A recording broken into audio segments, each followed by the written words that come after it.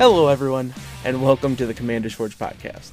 My name is Andy Bentley. I'm the host of the Commander's Forge, and this is an area for me to talk about Magic, Commander, and stuff and things. And today I'm joined by my sometimes co-host, Nate. How are you, Ben? I'm doing all right. How are you, Andy? Exhausted. Now, I was telling you back on Monday about a podcast I was listening to where they were answering questions, and they got to a question about what they thought were like the most iconic cards at each mana value from 0 to 10. And I wanted to change that up a little bit, and I instead kind of wanted to talk about our favorite cards at mana value 0 to 10. Yeah. And basically you had all week to think about it, and if you're anything like me, you finalized your list about 5 minutes ago. More like an hour ago, but yeah, they're pretty close. Yeah, okay, that's fair. But yeah, there's not a whole lot else to say here at the start, so do you want to start us off with your 0 mana card? Sure thing. Before we do start, I would like to say it's like everything I have on my list, I tried to keep budget friendly. At least as far as 3 different cards on my list, you can get them all for less than $250. You and me did not tackle this assignment the same way. Oh no, that's perfect. So that being said, going into my list of 10, so for my 0 drop, I was a little torn, but I think I picked the better option, mainly because this one will go in just about any deck. I picked Tormod's Crypt for my 0 drop. Oh man, that one didn't even cross my mind, but yeah, that's a really good one. 0 mana artifact, sack it to exile target player's graveyard. It's pretty good with a lot of graveyard-centric commanders out there these days. You're not wrong. And you see, I'm a degenerate because I also have a 0 mana artifact. But mine's Mana Crypt. Because I will gladly take the risk of 3 damage every turn to have that additional 2 mana at the beginning of the game. Even though it's a little frowned upon in casual Commander, quote unquote. But yeah, that's the basic gist. So Nate, what's your 1 mana value? I'm gonna guess it's probably the same as yours, but I'm gonna guess find it's out. not. Oh, interesting. I went Soul Ring because it's just the best 1 mana card I can think of. It goes in every deck. Yep, and that was my initial pick, and then I thought about it, and I'm like, even though I can't put my 1-drop in every deck, it's good in every deck that wants it. Land tax. Single white mana, at the beginning of your upkeep, if an opponent controls more lands than you, you get to put 3 planes from your library into your hand. Interesting. I have to point out that, well, you've played against Linden. Yep. How many games have you seen Linden end the game with like 8 more lands than all the other decks? Not many. Well, it's happened a lot. Really? Yeah. Let's go see the ones I'm watching. So that one just kind of was always in the back of my mind. Like, if I didn't choose Soul Ring, I would probably choose Land Tax. But from there, let's go into 2 mana. Want me to go first? Yeah, sure, why not? So I was a little torn on this. Obviously, like my first go-to, you could probably guess what that would have been. Did it start with a counter and end with spell? Originally, yes. Yes, I'm so I started with that, and I kept thinking about it. I'm like, no. Like, I actually, in the past few years, I've liked a Braid better because of, like, with artifact hate being a thing. And then it finally dawned on me. I'm like, no. I have a favorite 2 mana spell, card, and it ironically it goes in every deck. It's Liquid Metal Torque. Oh, that is a really good one. I love it because it turns all of that destroy target artifacts, whatever, into destroy target non-land permanent, and it gives a lot more decks the ability to deal with threats they normally couldn't deal with.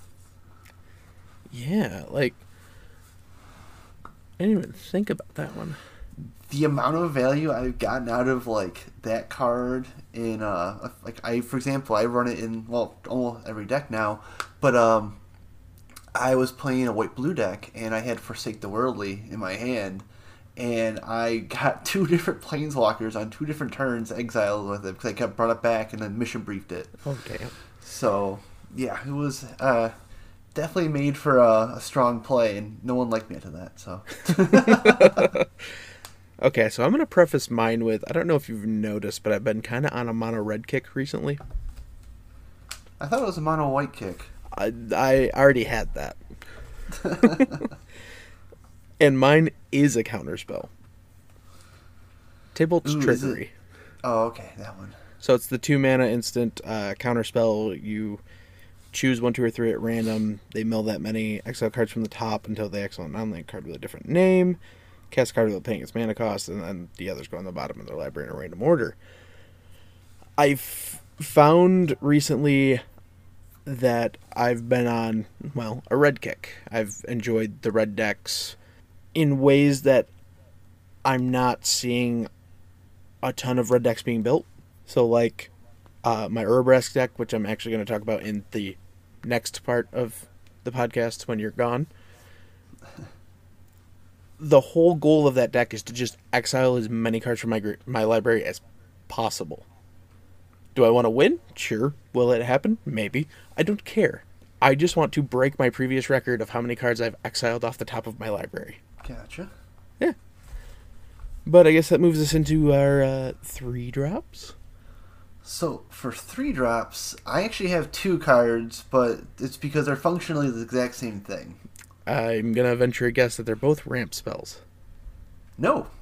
But they are both removal spells, though. They do share that in common. It's Beast Within and Generous Gift. Oh, I went the wrong way. Yeah. So it's more for the fact that, like, sure, you're giving your opponent some kind of 3/3 creature, but the it's fact still that better than what they had to begin with. Right. Instant speed removal that can target just about anything is why they're there. Yeah. No, that's actually a really good pick.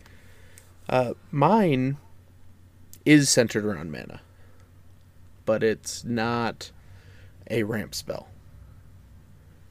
Because one of the greatest combo cards in the history of Magic is Ashnod's Altar. That's a 3-drop?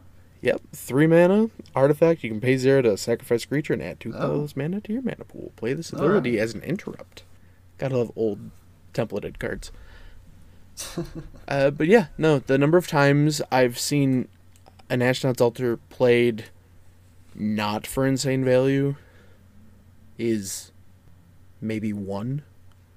Any other time, it's like, if you see Ashnod's Altar, they're about to, like, just go infinite or at least get a ton of value. Right. But, yeah, I think that brings us into our 4 drops. Alright, so for 4 drops, I had to do a lot of digging, but this is kind of, I went through all the decks I've been playing recently until I found one that, like, kind of hit on it. So, what I came for 4 drop was, Behold the Multiverse. Okay, yeah. I mean, I'm all about drawing cards at instant speed, and the fact that you get to scry 2 prior to it is just icing on the cake. But what makes Behold the Multiverse kind of stand out from a few other cards that do the same thing, like the one from Kaladesh or whatever, is the fact that you can foretell it. A lot of people don't usually have like a turn 2 play, or like not a whole lot of turn 2 plays. So it's like, if you do, it's fine, but if you don't, you can just foretell this, so for later on, you can try and cast a spell for cheaper. So that's how I kind of landed that in my slot for 4 mana. Okay, yeah. I am a fan of the foretell mechanic. Now, my 4 drop, there's a lot of things at 4. And I mean a lot of things at 4 that I like. But as soon as I got to the 4 drops, the first thing that popped into my head is what I went with. Helm of the Host. Ooh. Just the sheer stupidity of making a copy of your commander that isn't legendary. It's just, I mean, there's a reason the card's like $15 now. I remember when it was only like $3. Hindsight and Magic is better than 2020. All right, Nate, anything else before we move into the second little half of our... No, I'm ready for it. All right. Well, I'm going to swap up, and I'm going to go first this time. Sure. My 5-drop. Iconic. Been iconic since it came out. In Theros. Oh, I'm guessing it's probably a dictate. It's not. It's Ooh. Gary. Oh yeah, he's a 5-drop. Yep. Yeah, it's just a stupid little 2/4 zombie man with coins falling out of his bag. Yeah. He's always at the top of the list when I think about building a black deck. Yeah, no, he's a good inclusion. But yeah, what do you have at 5? So for me, it's actually one of my favorite cards. I used to use this all the way back in high school. It's from Dissension, one of the first Ravnica block. High school. We don't talk about time here. We're getting old. We're not allowed to do that. Well, anyways, so recently I have finally found a deck that could actually use this kind of strategy. Mm-hmm. But it's Palliation Accord. As soon as you said that, I knew what you were going to say. Yeah. So it's a blue-white enchantment for 5. And whenever an opponent's creature becomes tapped, does not care why, it gets a counter on it, which has just recently been errated because of New Capenna. So it used to make shield counters, but now it makes palliation counters. And then you may remove a palliation counter from it to prevent the next 1 damage to you.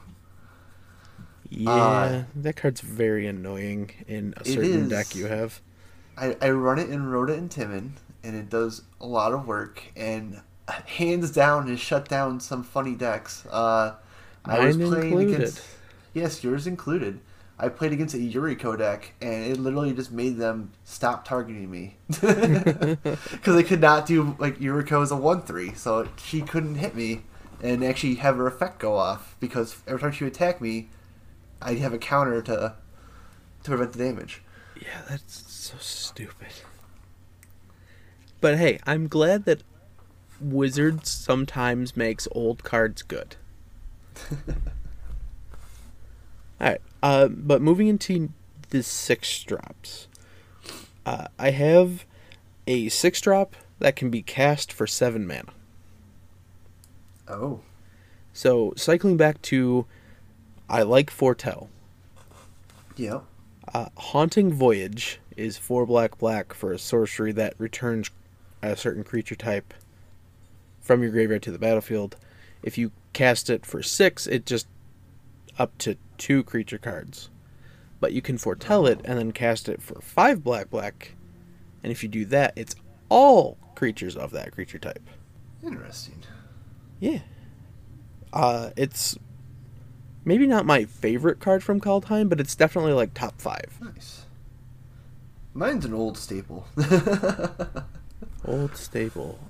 Is it 6/6 white creature? Yes, it is. Good old Sun Titan. Yeah, for reasons you can guess. I mean, Yeah. it goes in most decks, and like, especially with like the amount of fetch lands, whether they're good or bad fetch lands, it's always a good recursion target. So Indeed. I mean, the number of times a Sun Titan hits the battlefield and somebody doesn't go, we should probably remove that, is very low. Yeah, but right into our 7-drops. It wouldn't be me if I didn't put a big, dumb red thing on this list somewhere. So, Balefire Dragon is 5 red for a 6/6 flying dragon. And when he deals combat damage to a player, it deals that much damage to each creature that player controls. Nice. It's not a bad one. No, actually, I think it's quite good. I like dragons. So for mine, this is another slot that I actually have 2 things. Mainly because I'm not actually going to use them for their actual casting for 7 mana, but they both have an ability that I'd much rather use. It is both of them are from Strixhaven. It's Elemental Masterpiece and Creative Outburst. Okay. So they're both 7 mana spells. One makes 2 4/4 elemental token creatures. The other one, I believe, does some damage that you can kind of like divvy out. But more importantly, for 2 mana and discarding that card, you can create a treasure at instant speed. So I currently run a Jaleva deck, and they are in that list mainly because if Jaleva does exile them, they're still big splashy spells that do something. But more or less, they're really in there for color fixing, because you can use them for early game for that, or late game cast them, or straight up exile with Jaleva and cast them that way. How long have you had a Jaleva deck? I've had one on and off throughout the years. I don't play it on stream because it's not stream friendly. Well, yeah, but I mean, like, even in the times we've played in person, I don't really remember playing against that. Yeah, I've had it probably for a couple months now. At least like the current list for a couple months now, and it's been fun. Okay, all right. I don't bust it out too often. Okay, all right. I'm gonna move into my 8-drop. Sure. It's another big stupid dragon. It's Uvara Hellkite. What does that one do? Is that the one that makes tokens? That's the 6/6 that whenever dragon you control attacks, you make a 6/6 dragon with flying. Yeah, that one. Yeah, that one. It's just... I remember that card being super expensive, and then I got like 2 reprints in the span of like a year and a half. And I have no idea what the price is sitting at now, but like it's just a stupid card. No, it's good. I mean, if you play, even like without playing dragons, it over time will double itself as long as it sticks around. But yeah, how about you? So for me, this is actually my most expensive card on my list, topping out at $7. But it's on the same one, same reason for the last 2. It's Magma Opus. Oh, so yeah. 8-drop spell does way too much stuff to name off the top of my head, but also can be discarded for a treasure token. Yeah, yeah. When you get into these big spells, you're either gonna have like really big creatures or really wordy spells. Right. But speaking of really big creatures, my 9-drop, Nate. You can't even guess what it is. A 9-drop and it's a creature. And you can't even guess what it is. Of course it's that one. Void Winnower is a 9-mana, 11/9 Eldrazi. Your opponents can't cast spells with even mana costs, and 0 is even. Your opponents can't block with creatures with even converted mana costs. I do not play it often in many decks because it is extremely mean. But I do have it in a couple of decks. Well, my answer to that is also my 9 mana value card pick. It is a Blasphemous Act. Yeah, that deals with a lot. Yes, it does. Also, that's my 3rd most expensive card on my list. It's topping out at $4. Well, you know what it doesn't deal with? My first of my 3 10-drops. Your first of 3? Well, you see, Ulamog the Ceaseless Hunger got really, really lonely at the top, so he brought Kozilek the Great Distortion with him. And Kozilek was like, what about the rest of me? So he also bought Kozilek Butcher of Truth. Because they're all 10-drops. And they all do arguably very different things. So Ulamog is when he casts it, exile 2 things, he has indestructible, and when he attacks you, exile 20 cards from the defending player's graveyard or library. Kozilek the Great Distortion is 8 with the 2 specifically colorless pips for a 12/12. When you cast him, if you have less than 7, you draw up to 7. He has Menache, and you can discard a card with converted mana cost X to counter a spell with converted mana cost X. And the Butcher of Truth is a 12/12 with, when you cast him, draw 4 cards. He has Annihilator 4, and if he's got the Shuffle Drowsy thing. If he's put into a graveyard, you shuffle your graveyard into your library. Nice. My 10-drop might potentially deal with that. So this is my 2nd most expensive card on my list, topping out at $5.50. But it's Curse of the Cabal. So it is a 10-drop spell that literally says target player sacks half their permanents, but you may suspend it for suspend 2 for 4 mana. while it's suspended during each player's upkeep, they may sacrifice basically a permanent. I think it's like it specifies what kind of permanents they can sacrifice, but if they do, it puts 2 more time counters on it. Yeah. Didn't you used to play this in Gonti? Yes, I did. Yeah, your Gonti deck was amazingly sick. I loved it. Now, typically that would bring us to the end of our list, but I also have an 11, a 12, and a 13 drop. Really? Well, I couldn't end the list with those 3 Eldrazi and leave when I have the rest of them right there. So, at 11, you have Ulamog the Infinite Gyre. When you cast him, you destroy a permanent Annihilated 4, still indestructible, and Shuffle Drazi. It that betrays at 12. 11/11, Annihilator 2, and whenever an opponent sacrifices a non-token permanent, I get it. And at top of my list at 13, I think this is the most expensive card on my list. I could be wrong. Mana Crypt might again be super duper expensive. I don't know. I haven't looked at the price in a while because I don't plan on buying one. Emrakul the Promised End. 13 for a 13/13. Costs 1 less to cast for each card type among cards in your graveyard. When you cast it, you gain control of an opponent during that player's next turn. Then they get an extra turn. It has flying, trample, and protection from instants. Yep. Yeah. I happened to be looking through my Eldrazi deck when I was looking for my high drop cards. Because I've been really enjoying that deck recently. Alright, Nate, you have anything to add before we kick this to essentially just me talking about an Urabrask deck? No, I think it's all you. Alright, well, thanks for listening to this part, folks, and I will be back in a moment. Hey, I just want to take a minute to tell you about my Patreon. I know times are hard for everybody, and I know it isn't easy to shuffle around bills and stuff, believe me, I know that.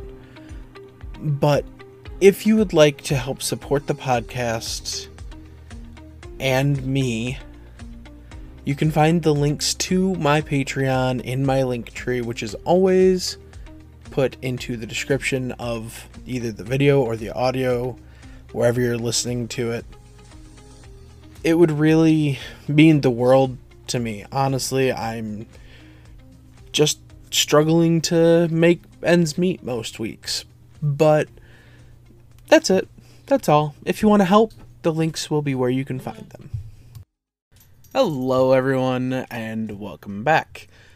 Now, as far as you know, that only took a few seconds, not an hour and 40 minutes, because I had gotten pulled away to do some stuff, and then more stuff. But regardless, we're back. Now, for this part, my cousin Nate is no longer with me, and I'm just going to talk about a deck I built. So, it's no secret that in New Capenna, I wasn't terribly interested in most of the commanders that are in the set. But Urabrask definitely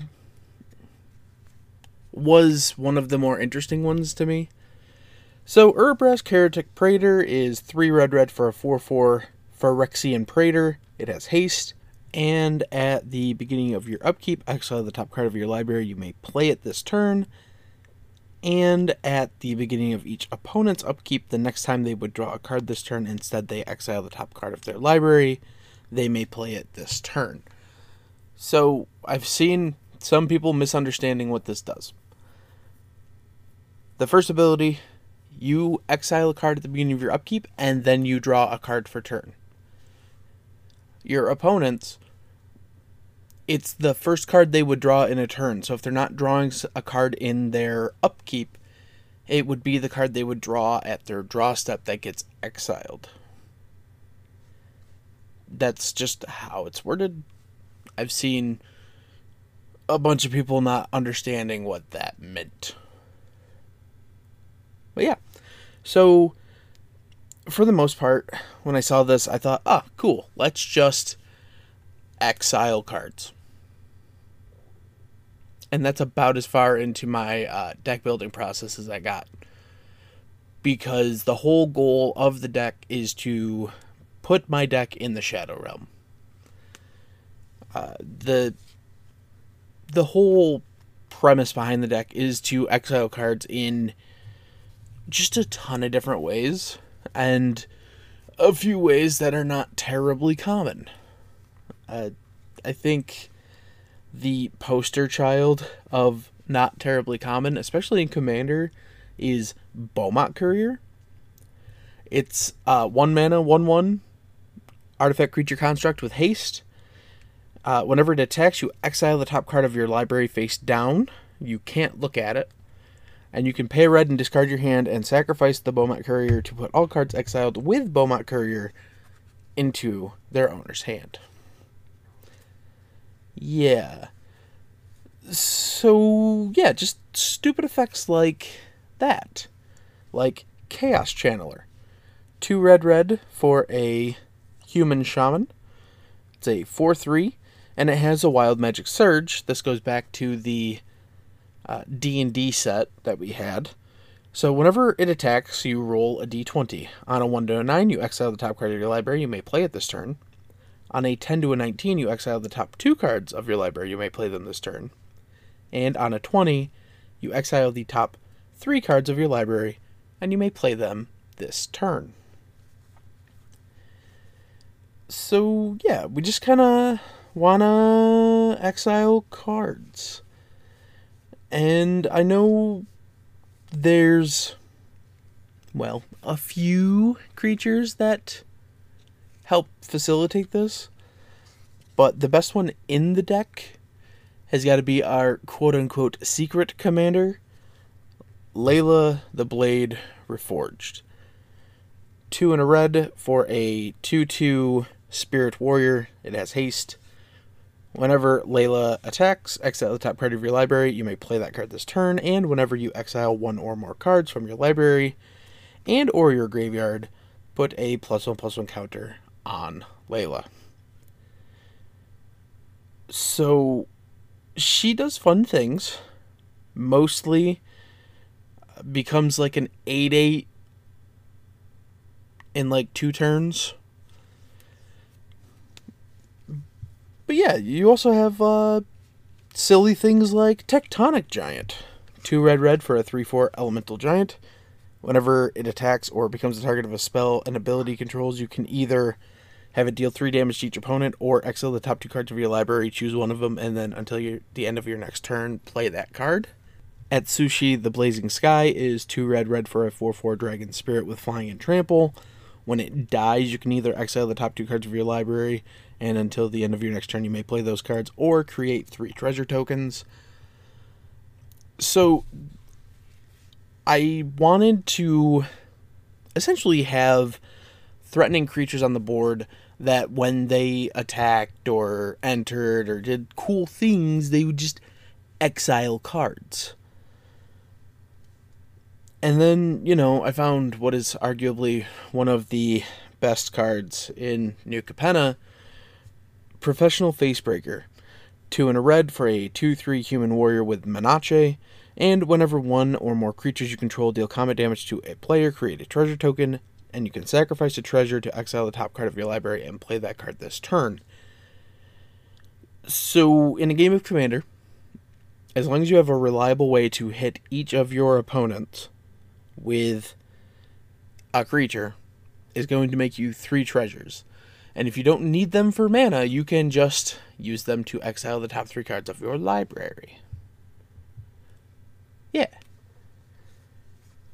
As far as creatures go, I think the only other one I really want to talk about is Wild Magic Sorcerer. For 3 and a red, it's a 4/3 Orc Shaman that says the first spell you cast from exile each turn has Cascade. So, on the whole, we are going to exile at least 1 card a turn. And there's about I'd put it at like a 64% chance that it's going to be something that is not a land. So, this just kind of drops extra stuff into play for us. But now let's get into some of the other stuff. Mostly, next up I have some enchantments. Starting with... let's go with Furious Rise. 2 and a red for an enchantment. At the beginning of your end step, if you control a creature with power 4 or greater, like your commander, exile the top card of your library. You may play that card until you exile another card with Furious Rise. The very unique thing about this is the card doesn't go away either at the end of that turn or the end of the next turn. So you can just recycle things. So, yeah. Vance's Blasting Cannons is 3 and a red for a legendary enchantment. At the beginning of your upkeep, exile the top card of your library. If it's an on-land card, you may cast it this turn.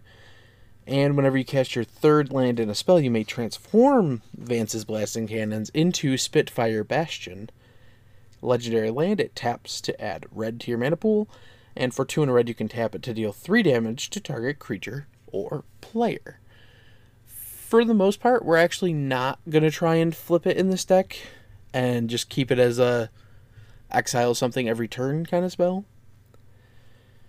In that same vein, we have Valakut Exploration, 2 and a red for an enchantment with landfall, and whenever a land enters the battlefield under your control, exile the top card of your library. You may play that card for as long as it remains exiled, and then at the beginning of your end step, if there are cards exiled with Valakut Exploration, put them into their owner's graveyards, and then the exploration deals that much damage to each opponent. Where I liked this is if you exile a land and either can't play it or you exiled something that you just don't need, it's going to go into the graveyard and dome both of or all of your opponents for a damage. So, it just helps with what the deck's trying to do. Last up in that category, I have Outpost Siege, 3 and a red for an enchantment. When it enters, you are never going to choose dragons, you are only going to choose cons, which is at the beginning of your upkeep, exile the top card of your library. Until end of turn, you may play that card. Yeah. Now, the real big category is going to be instants and sorceries. And I don't really want to talk your ear off about instants and sorceries, so I'm just going to mention a couple, or a few. Mostly things I don't think are seeing a ton of play elsewhere, and I'm going to start with Galvantic Relay. 2 and a red for a sorcery, exile the top card of your library. During your next turn, you may play that card, and it has Storm. So, when you cast a spell, copy it for each spell cast before it this turn. Ignite the Future is 3 and a red for a sorcery. Exile the top 3 cards of your library until end of your next turn. You may play those cards. If the spell is cast from a graveyard, you may play the cards without paying their mana cost, and it has Flashback for 7 and a red. Then it's just kind of like the stupid cheap ones, like Rob the Archives, 1 in a red sorcery. It has Casualty 1, so you can sacrifice a creature with power 1 or greater to copy the spell. And it exiles the top 2 cards of your library, and you may play those cards this turn. Light Up the Stage is 2 and a red for a sorcery, but it has Spectacle for a red as long as you've dealt damage to an opponent. Exile the top 2 cards of your library until the end of your next turn. You may play those cards. Reckless Impulse, 1 and a red for a sorcery. Exile the top 2 cards of your library. Until the end of your next turn, you may play those cards. There's a whole bunch of different spells like that. Right. So now I just kind of want to finish off with a couple of the instants I'm running in here that specifically just want to see some weird stuff. Calibrated Blast is 2 and a red for an instant. Reveal cards from the top of your library until you reveal a non-land card. Put the revealed cards on the bottom of your library in a random order. When you reveal a non-land card this way, Calibrated Blast deals damage equal to that card's mana value to any target. So this one specifically is not exiling, but it's doing something similar to what the deck wants to do, and it works as a removal spell that I can use twice because it has flashback for 3 red. And finally, in this category, we have Commune with Lava. It's an instant for X red. Exile the top X cards of your library. Until the end of your next turn, you may play those cards. So, yeah. I just want to send my deck into the Shadow Zone. And that's kind of it. I've played the deck 4 or 5 times at this point. Hasn't actually won, but I don't care because the main goal is to just exile as many cards as humanly possible. Currently, the record is 22. But yeah, I think that's about it for that. Now, I do want to end on a note. We are trying to grow the podcast, so even if you don't want to support on Patreon or stuff like that, like, the least you could do is just leave a like with it wherever you're listening to it. Leave a review and, roast me because I know I deserve it. But more importantly, just share this with somebody you think would enjoy it. Alright, that's going to do it for me, and I'll see you next time. Thank you for listening. All of my links can be found in my link tree in the description below. I would like to thank Ian Foss and Cody Mulpey of the band The Crypt for allowing me to use music for my opening and ending, along with Nate and Erica Jacobs for making my original logo. And I would also like to thank Christina McNichol for creating my new logo. And I'll see you next time.